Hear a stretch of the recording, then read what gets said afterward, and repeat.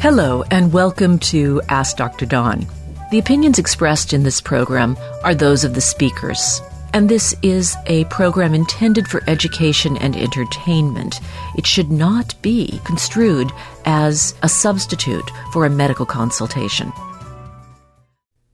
Let's start with just a review of some of the interesting things I learned this weekend.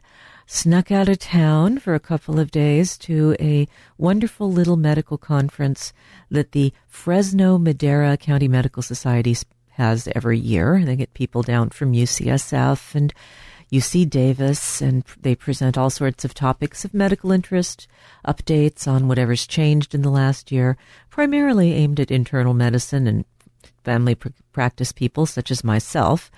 And, there were a couple of things I won't bore you with, some interesting items about the right to die in California, what the rules are, and how they just changed. Other rules also changed this last January, including how many hoops you have to jump through in order to prescribe Suboxone, which is the drug that is given to people who are trying to get off heroin or opiates of any type. It's an interesting drug because it kind of keeps you from going into withdrawal, and it's a decent drug for pain, but it really doesn't let you get that kind of high, so you don't get the reinforcement, and you can gradually wean yourself. A little bit like a nicotine patch, helping you not go through withdrawal. And maybe nicotine patch also coupled with Wellbutrin, which takes away the desire to smoke because it interferes with the reward pathway. So tips for getting off the bad stuff right here. Just a reminder that such medical interventions are short-term and very effective, and definitely worth looking into if you have a problem. Also, some interesting updates. You know, COVID's always a very, very moving target, so I wanted to do just a little COVID update. I promise this will only be a minute or two. And that is, first of all, I've been being asked a lot about boosters by my patients over the age of 50 who now would qualify for a second booster or a fourth. Count them, 4 shots. Do I think they should do it? Well, folks, it's recommended for a reason. It's recommended because your antibodies that we can measure in your bloodstream drop, and no one's quite sure whether those T cells which are lurking around in your body tissues are still up to the task. There does seem to be a fall off in prevention of hospitalization starting at about 6 months after the last shot. So that's where that data is what this recommendation for yet another booster is based on. So if your age is over 50, you should think about 2 things, one of which is, what's your risk status? Do you have any of the risk factors like hypertension, obesity, diabetes? Are you in a risk profession where you're likely to be exposed? Well, those would all be good reasons. The other thing I'm recommending people think about is, did you get side effects from your booster? Most people got some sort of blah yuckiness from their first 2 shots. But there's a small group of people who got a flare from the booster. And those individuals, I'm going to tell you about another alternative suggestion, which will probably bridge you until the fall, effectively. And that's an agent which has been authorized and has been kind of underwhelmingly talked about. And that's an antibody treatment called Evusheld, Evusheld. And Evusheld is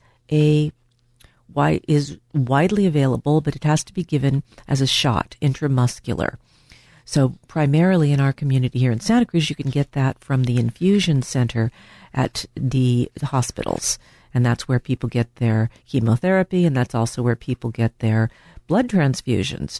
So the infusion centers are important for those purposes, and they also have the ability to give this Evusheld. However, your doctor does have to fill out a special order, and you do have to qualify, and there's a list, quite a long list, of qualifying codes that are useful. I'm going to tell you that you will have to talk this over with your doctor. I was surprised at how many doctors up there in Fresno, Madera hadn't even heard about this stuff, because our health department has been doing a good job keeping us up to date on it. The code that I'm going to tell you, if you think you need it, but you don't have one of the standard things, and let me tell you what those are. You've got cancer and you're on active treatment. You've had an organ transplant. And by the way, that would actually include a corneal transplant. Anything where you're getting any kind of immunosuppressive drug like cyclosporin, even if that's being given as an eye drop, would qualify you. People with any kind of rheumatological condition, lupus, rheumatoid arthritis, but basically any other immunodeficiency. And also, and this is where we get into the risk factors of obesity and diabetes, non-specific autoimmune disorders, other disorders involving the immune system, not elsewhere classified. So if your doctor agrees that it would be a good idea for you to get the immunoglobulin, basically similar to the old gamma globulin shots you used to give to people who had a roommate with hepatitis A, well, D89 is the code that your doctor could use. And of course, anyone who is taking one of the drugs that affects the immune system, you know, all of those drugs you see advertised on TV for psoriasis, or for widely psoriasis at the moment because it's such a big untapped market, but also rheumatoid arthritis. All of those agents do qualify you to receive Evusheld, and I think it's a good thing. Now, the other item I want to talk about is treatment, and in the wake of the emergence of Omicron, basically it's Paxlovid first, second, third, and fourth. But Paxlovid is getting a lot easier to receive. This is the drug we talked about a couple of months ago when it first came out. It's a protease inhibitor, and it's packaged with a drug that prevents it from being broken down by the cytochrome system. So there's a long list of drugs it interacts with. However, you could be switched to another drug, and maybe if you feel like you're at high risk, this wouldn't be such a bad idea. However, all it takes is one of those home antibody tests. Doctors do not have to examine the patient. This can be done over the phone just by the patient testifying that they have a positive antigen test. Treatment needs to start within 5 days of testing. And unless you have really bad kidney disease, you wouldn't be eligible. This is a pill. It's oral, which is lovely. And you take it twice a day for 5 days. You'll actually get 3 pills, 2 white and 1 pink, and you have to take them together.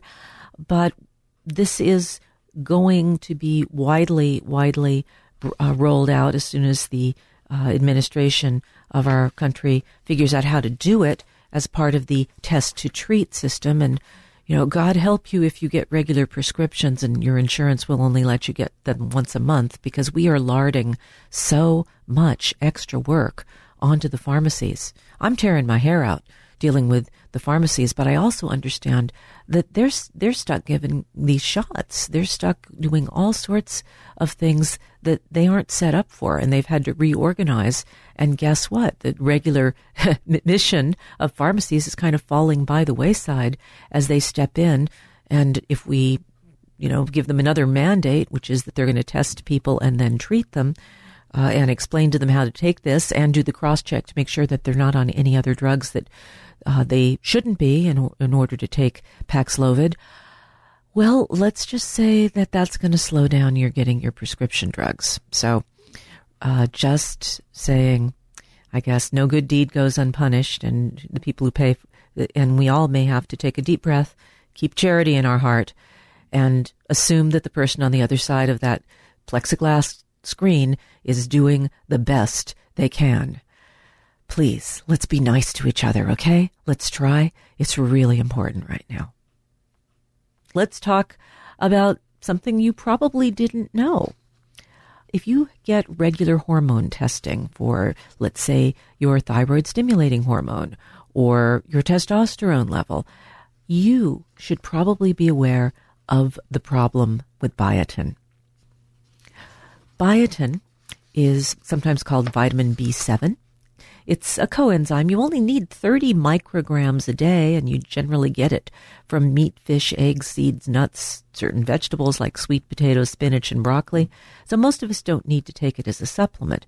However, high doses of biotin are being prescribed by doctors for health conditions. And we're talking maybe, remember I said that you needed 30 micrograms a day? Well, high doses, maybe 5,000 to 10,000 micrograms. That would be 5 to 10 grams a day.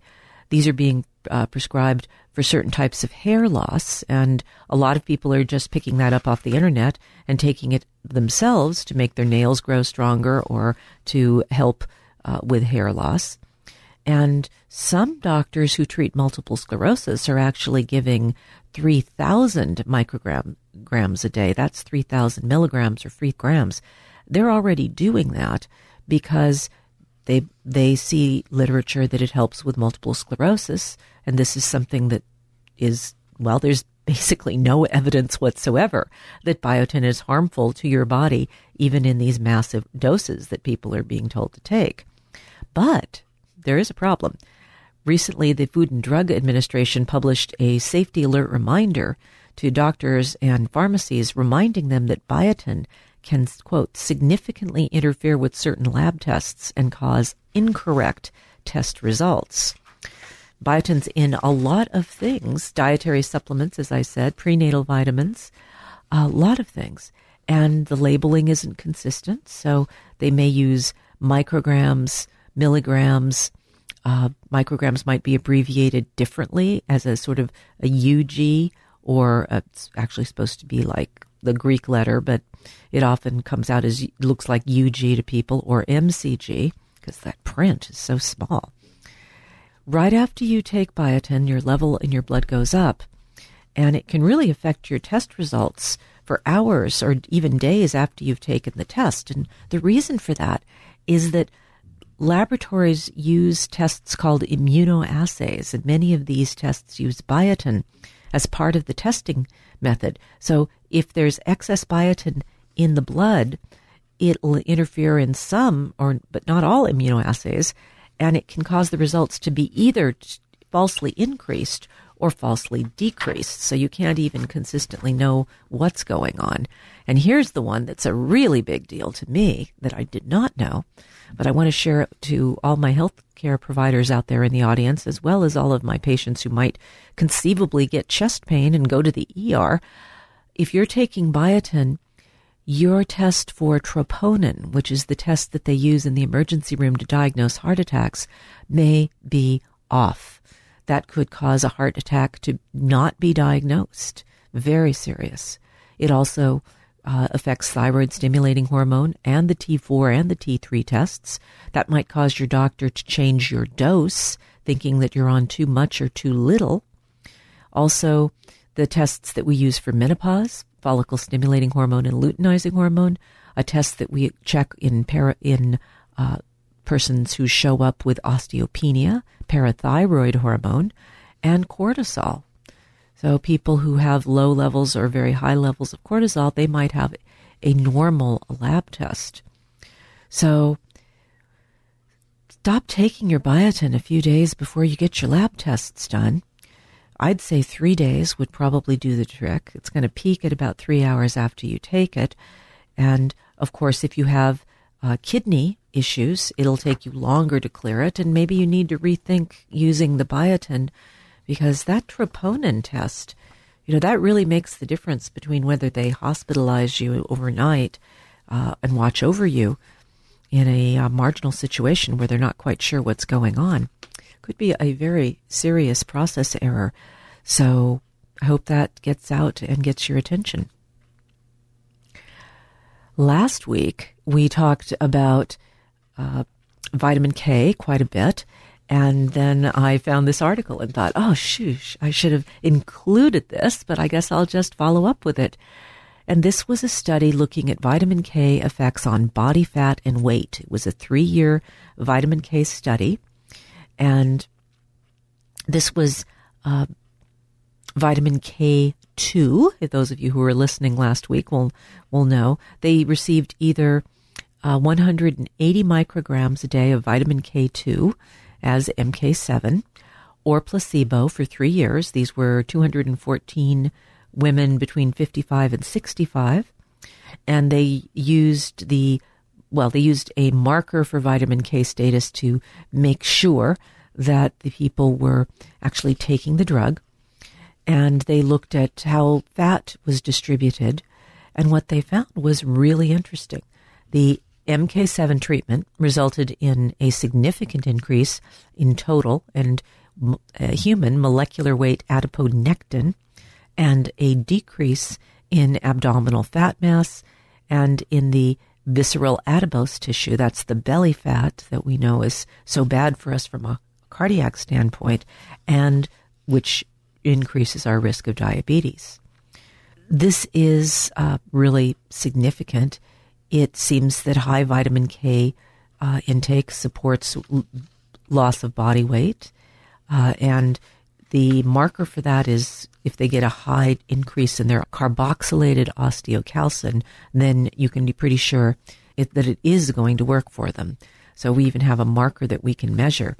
And, isn't that lovely? And it's actually the dose that I tell you to take for osteoporosis. And also if you have high coronary calcium scores, it's beneficial to take that much MK7. So lots of good reasons to take your vitamin K.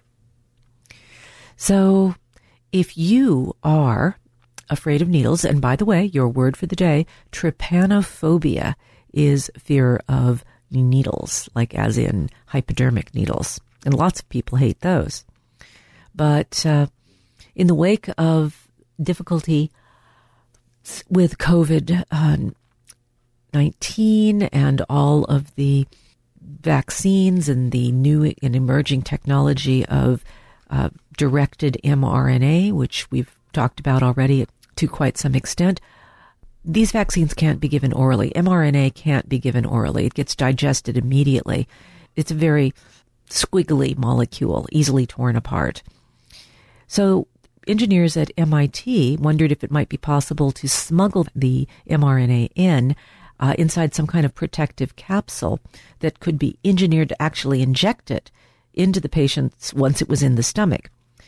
These researchers are kind of into this idea.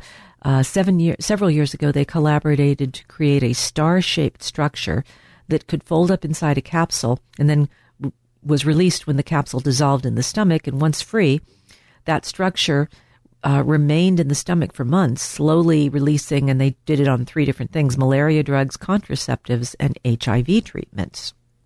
So they're wondering, well, could we do this with a vaccine? Could we give an oral vaccine, like that little sugar pill I took when I was a child and getting vaccinated for polio? So they invented a large pill, encased it in gelatin, and it's molded to shape like the shell of a tortoise, so one flat side and a domed side. And it carries a needle on the flat side that's engineered to penetrate the lining of the stomach only when the flat section sits flush against it, so with no air or no space. Then the needle is triggered and it injects its payload painlessly into the stomach wall. The stomach, by the way, is a very thick, hollow muscle, so no worries about penetrating that wall with a short needle. Then it's encased in a lipid polymer, because you have to do that with the mRNA vaccines in order for them to be taken up by the cells. They are polar, that is to say they are water soluble, so they don't do well getting across that lipid bilayer of the cell membrane unless you transport it and give it a little boost by making it coated with lipid. But they were successful in mice, 100%, and pretty successful in pigs, about 66% at the time, in getting the mRNA into the pigs. So coming soon to you, perhaps, is a vaccine that you eat. And speaking of eating, How about edible fluorescent silk tags to help identify fake medications? One of the things that's happened in the last few years is an explosion of online pharmacies, and in the last few years also supply chain issues. This has made it easier for counterfeiters to profit from fake and adulterated medications because people are willing to buy from vendors that they don't normally use. That opens up a place for counterfeiters to step in and claim that they have, you name the drug, whatever's in demand. So researchers at the American Chemical Society have created edible tags with fluorescent silk proteins, which could be placed directly on the pills or float around in liquid medicine.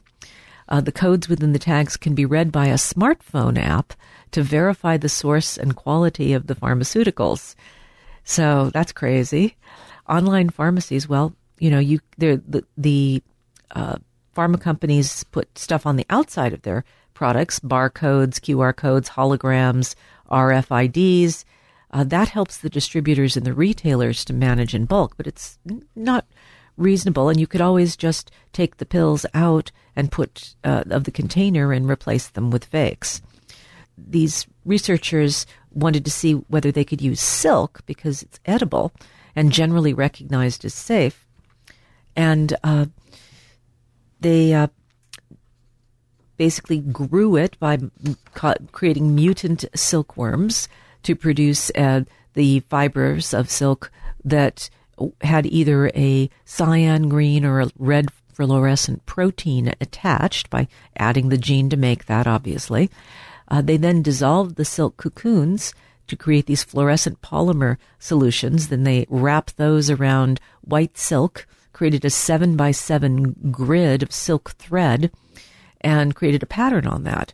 So using the optical filters over the phone's camera, they created a scannable fluorescent pattern which can be decoded and opens up a web page which hosts information about the drug source and authenticity. And this really made me flash on Blade Runner. There's a scene where this guy is dealing with eyeballs, and the eyeballs they're all grown for the replicants, and they have a little tiny serial number on the outside of the iris. And serial numbers on replacement organs, edible silk, and who knows where science fiction is going to turn into science. But wow, I'm intrigued by the whole concept. And I'm intrigued to talk to our first caller, and that is Curtis. Hello, Curtis. Hi, Dr. Don. Hi. I love your program. Been listening to you for many, many, many years, and always very interesting. I called several weeks ago, and I talked to you briefly about I had a calcium coronary test, and it's the first time I had it. I'm 70, but I've been in pretty good health my whole life, and I was concerned because this was something that I hadn't considered before. I was told that to be concerned somewhat. I don't know if concerned is the right word, but I should be paying attention to my coronary calcium. And so I was supposed to call you back with my numbers, and I actually came down with pneumonia and didn't do anything for a while. Oh. So I just listening to you today, and you mentioned that you talked about K2 and all this stuff last week, and I didn't want to waste your time or the listeners' time going back through that. But it's very intriguing to me, and so what I understand is that K2 is beneficial, but are there limits to how much you can take? You probably could take quite a bit more than the 150 micrograms, but that seems to be a good dose for raising this osteocalcin and allowing the calcium that's in the arteries to decrease, and also preventing further levels. What was your calcium score again? Well, it's all tied. My computer was stolen, and so all my information I'm having to reconstruct, and I haven't been able to do that yet. Okay. Well, do you remember if the number was greater than 100? Yes. Okay. It was over 100. All right. So For some reason I recall 1,100, but I'm not sure if that's right. Well, that is certainly possible. That would be a pretty high score. That would put you in a high risk group, and you would want to get further testing and make sure that and this is one of those situations where statistically you have a NNT of 50. So that means you are a high risk person who has not had an event. And what we know about that is that if you go on a statin, and there are things that I'll tell you that you would want to do to compensate for what the statin will do that's a sort of collateral damage. But if you go on a statin, you'll get immediate anti-inflammatory benefits. And that's an important information. We are now starting to think that statins might actually be helpful in keeping people with COVID out of the hospital. Not because that has anything to do with cholesterol. It's because of this anti-inflammatory benefit. And so a statin, 300 milligrams of CoQ10 with every statin for as long as you're on it, and some fish oil, which both reduces the chance of clotting, calms down the platelets, and is also anti-inflammatory, would be my recommendation for going forward as a treatment pattern that would help prevent risk from turning into event, because we have to remember you don't have a disease, you have a risk for a disease. And there's a real strong social tendency, even amongst doctors, to conflate those two things. But when we actually get down to the numbers, NNT, which means number needed to treat, is 50, which is at the top end of what I consider legitimate for a low-risk drug, which is to say, if we take 50 people with your risk factors over 10 years, we prevent one event, one heart attack. So that's kind of, like I said, that's the bar. After if it's 225 people to prevent one event, then it starts to be debatable whether that's a good idea. It depends on what's wrong with the drug. But in the case of the statins, they do reduce CoQ10. You need to replace that. And in general, I find that if people are full of CoQ10 before they start on the statin, they don't get any muscle aches and they don't get any other side effects. And so I'm hoping what that means is that they aren't getting any brain effects or mitochondrial effects from their lowered CoQ10 that we wouldn't be able to identify. Interesting. I was reading about the effects of D3 and calcium, and was listening to a fellow from England, Dr. John Campbell, pretty interesting guy. No, so anyway, I didn't know a lot, and I learned so much about D3 and about, battling, or not battling, but, protecting yourself from COVID and other things, and about skin color and latitude where you live. And I really started digging into this, and I was fascinated with what I learned. And so I also found out that if you're doing,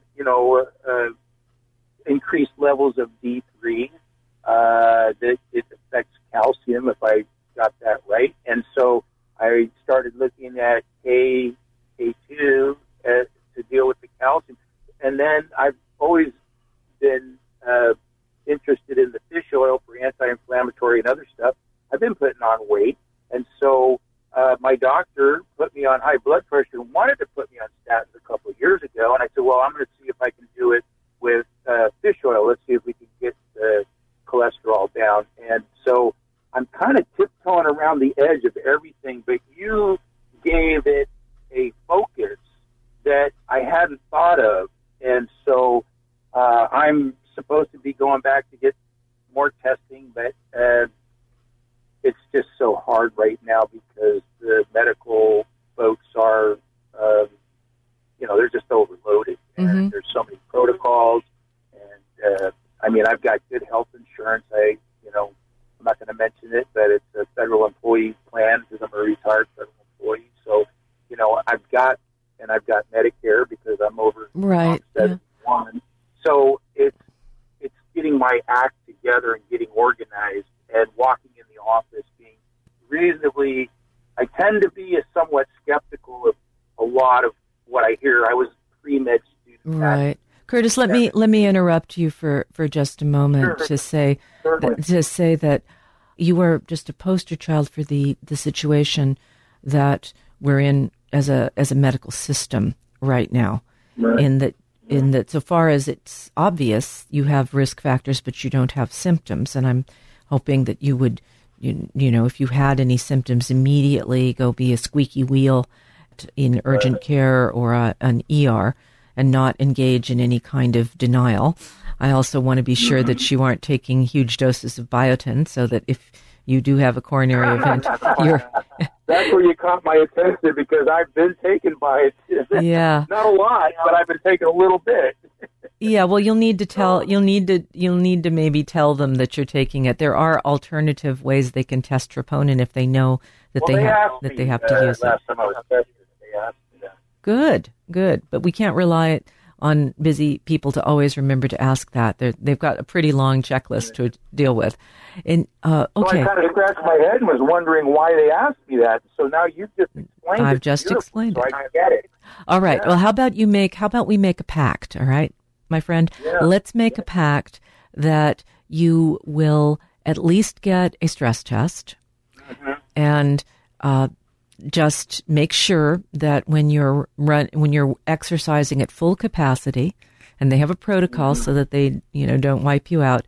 But if you're exercising at your full capacity, a little harder than you would ever exercise on purpose, obviously running from a bear is a different situation, but a little harder than you would ever exercise on purpose, and you don't show any electrical abnormalities in your heart, that means the pipes are open enough so you probably don't have critical stenosis or a big plaque sitting around somewhere in those arteries that is just waiting to rupture and trigger an event. Right. That being said, stay on the fish oil, because that's going to be as beneficial as an aspirin and less likely to cause GI bleeding.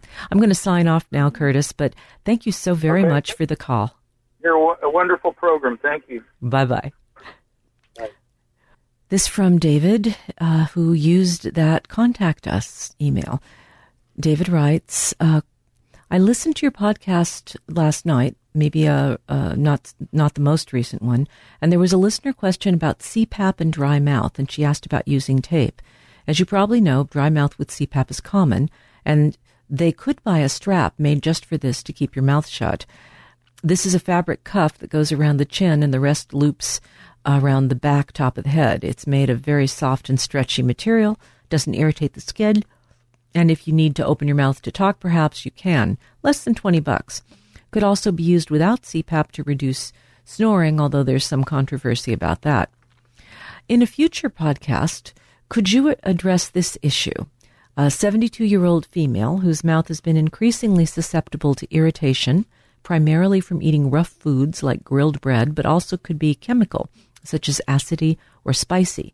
Been dealing with dry mouth, lips that burn even with medium spices that keep peeling endlessly, and sores on the cheeks, I'm assuming on the insides of the cheeks. Affects the sense of taste, so favorite dishes are either not turning out right or can't taste the flavors as expected. Well, David, this really sounds like some kind of hypersensitivity reaction, possibly a type 2 hypersensitivity. Those are very common in the mouth, and the peeling lips are one of the things that makes me think that. There's certain foods, cashews and mangoes, the inside skin of the mango in particular, are notorious for causing this reaction. And also, there are many ingredients in toothpaste, like sodium lauryl sulfate, which people can become sensitized to. So it's important to look really, really closely at what's going into the mouth every day and try to switch up everything. And that might mean baking soda and peroxide toothpaste, something that's totally non-commercial. It could be the mint flavoring, which is in just every toothpaste, for example. So you really have to open your mind there. Another thing we have to think about is testing for Sjogren's, which is an autoimmune disease that causes dry mouth and can cause enough inflammation to create the symptoms you're talking about. I'd put that as a long shot. Another one that's maybe a little more likely in a 72-year-old woman is B12 deficiency. As we get older, we often will not make as much stomach acid, and that absence of stomach acid impairs our ability to absorb B12, and we become deficient. A couple of other vitamin deficiencies, vitamin C deficiency, although that's fairly rare in this part of the world unless you have an eating disorder, but I'll just run through it. Vitamin C deficiency can also cause a lot of oral sensitivity and bleeding in the mouth and soreness. Another one that can do it is heavy metal toxicity, like lead in particular, can and mercury can cause a sore tongue and altered taste. So we've got quite a lot of possibilities there. But the autoimmune testing is just autoantibodies, and so she should have an autoantibody panel. I would check methylmalonic acid, which is the best test to do for B12 deficiency because the quote-unquote normal range of B12 is so broad, and yet normal for a population doesn't not mean the same thing as adequate for an individual because there are many B12 mutations that are fairly common, affecting, say, 2 or 3% of the population. 1 out of 30 people is certainly getting into the territory where you should be thinking about a good diagnostic test like the methylmalonic acid. I hope that was helpful, and certainly a biopsy of the inside of the cheek, if there is dry mouth, would be something to think about. But get that antibody testing and the methylmalonic acid right out of the box here, and use a elimination protocol to just take away all of the daily foods and switch them off to something else. This could be something as ubiquitous as coffee. God forbid. I would hate to become allergic to coffee, but nevertheless, if I did, I'd have to find a substitute. There's always a way around these problems. New ways around old problems is the subject of the next story. A cell therapy, which was developed by the Schmidt Heart Institute, has found another use, stabilizing weakened muscles in patients with Duchenne muscular dystrophy. The product in question is called cardiosphere-derived cells. These are progenitor cells, not quite stem cells, but immature cells derived from human heart tissue, which have been used in multiple clinical trials. They don't have the antigens on them, and these cells have been used to improve heart function. There was a study in Lancet way back in 2014 that showed that infusing these cardiosphere-derived cells into people who, just infusing them into the hearts of people who had a heart attack, reduced the size of their heart attack scars, and it preserved cardiac function. The current study on Duchenne multiple dystrophy, or muscular dystrophy that we're talking about, used IV infusion.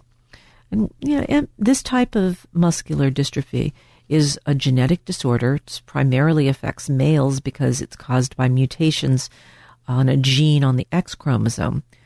The blueprint for making a protein called dystrophin is missing on that X chromosome. Now, women have 2 X chromosomes most of the time and have, therefore, a backup copy and are able to make enough of the protein that they don't develop this disease under most circumstances. The children born with this mutation will have muscle weakness in their entire body, and they can't even as children run or jump. They have a hard time getting up after sitting, pedaling a bicycle, and as they get older, they become extremely sick. In fact, they typically don't live into their 30s. Most are using a wheelchair by the time they're teenagers, and they're really is only one improved medicine for this disease, and it doesn't do much. So the idea that we might be able to do anything is really great. So there are two simultaneous trials going on right now with this stuff in muscular dystrophy patients, and it's given IV 4 times a year, every 3 months. They are looking at upper limb impairment and tracking how that went, and they only tested 8 children, although there's a much bigger placebo trial also ongoing. This one's finished, so it just got published.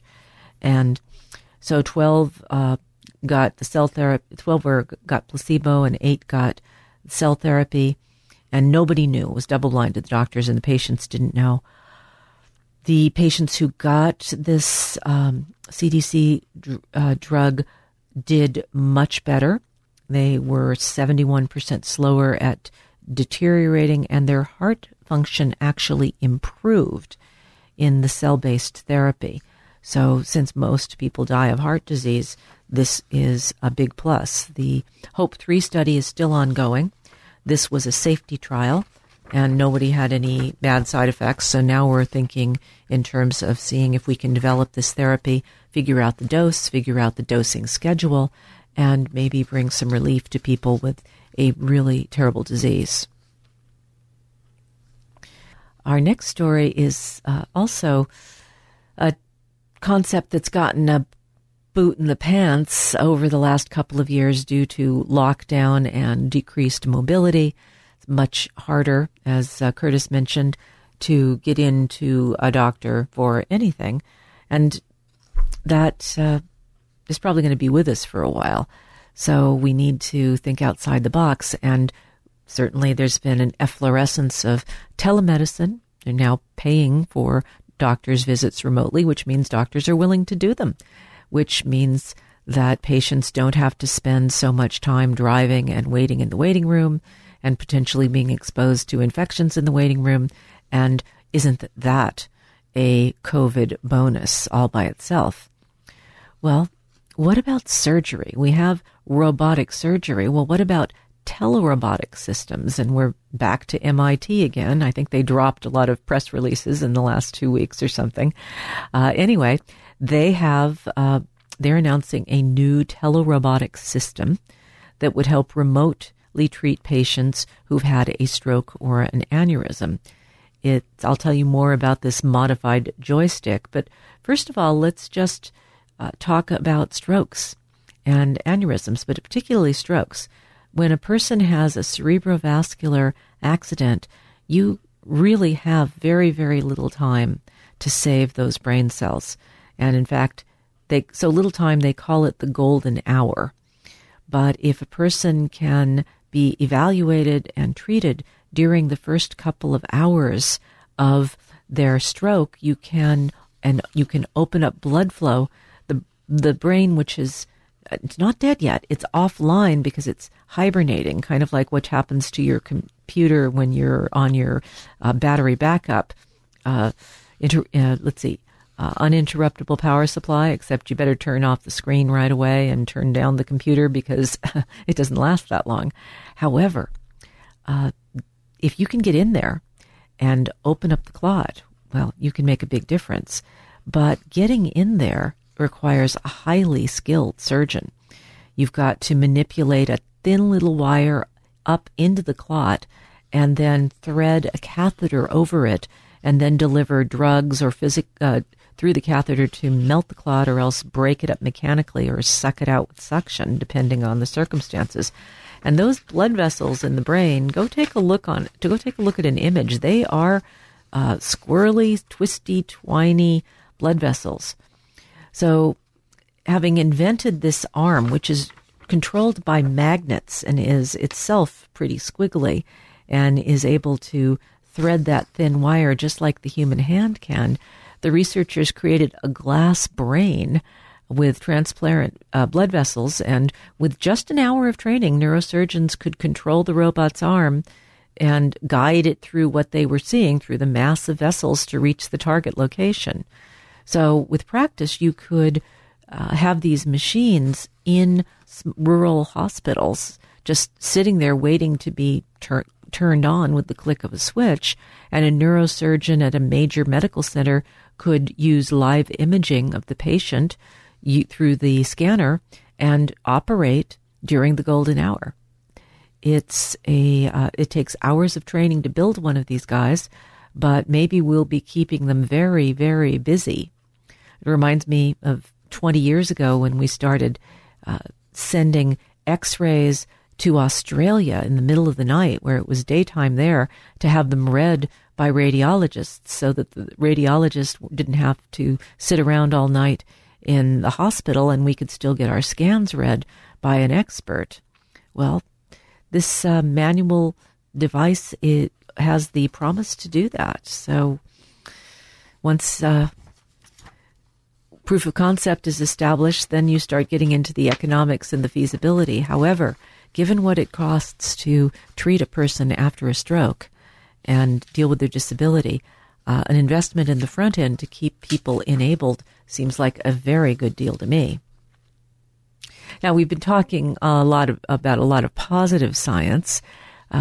Science is always double-edged, and this is an interesting study came out of University of Texas Southwestern researchers at the Department of Plastic Surgery. And selfies are driving plastic surgery requests by distorting people's perceptions of their facial features. Dr. Bardia Irlak, Associate Professor of Plastic Surgery at UT Southwestern, explained that patients increasingly use photographs they've taken of themselves with a smartphone to discuss their goals with a plastic surgeon. And what he noted was an increase in requests for nose jobs, rhinoplasty, particularly among younger people. And he wondered, well, we know these cameras can distort images. I certainly, depending on which phone I use or which camera I'm using, I look really different to myself. So they worked with about 30 volunteers, 23 women and 7 men. The researchers took 3 photographs of each person, one from 12 inches and 18 inches away with a cell phone to simulate the selfie taken with either a bent or a straight arm, and a third from 5 feet away with a single lens reflex camera, the type that they use in plastic surgery clinics. Same lighting conditions, everything else equal. And then they looked at how much distortion. Now, on the average, the nose was 6.4% longer on 12-inch selfies and 4.3% longer on the 18 inches. And there were also a 12% decrease in the length of the chin and a 17% decrease in the 18-inch selfies. So that we don't look at size in an isolation. Our brains look at relative proportions. And as a portrait artist who sculpts, I can tell you that, a 2% difference between the nose to chin ratio really changes my ability to get a likeness on the person that actually looks like them. You can get the eyes perfect and the lips perfect, but if the nose and the chin aren't just right, it doesn't look like them, and they're unrecognizable. And, of course, adolescents are trying to develop a stable sense of identity. They have issues with neurodevelopment. They're in the process of figuring out who they are and what they are and including what they look like. And so the selfies emphasize making comparisons with other people. And there is, in fact, I don't know if you're aware of this, there's the emergence of something called the selfie face, which is, amongst all the influencers, you may notice they're all starting to look quite a bit alike. And it's because they're larding up their face with a ton of filler, trying to look like, the tip-top influencers because, hey, there's money, there's gold in them, our hills. So we're really dealing with some interesting cultural phenomenon here. Let's see. We may or may not have a caller, so I'm going to do a quickie and talk about low sodium, high potassium diet and good genes and exercise. And those are both short ones that I can interrupt if I need to. for a quick call. So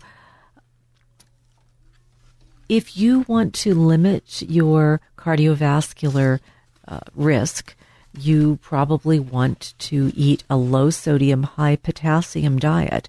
The sodium to potassium ratio is probably the most important thing, and it's not so much that sodium by itself is bad, but people who get rid of a lot of sodium and have definitely, and this is a test looking at their urine, definitely are in the higher quartile for hypertension and cardiovascular events, whereas people who get rid of the most potassium, in other words, people who have a high potassium diet, have one fewer cardiovascular event per 100 people. That's pretty amazing. This is regardless of age. How can you get more potassium? Well, really simple.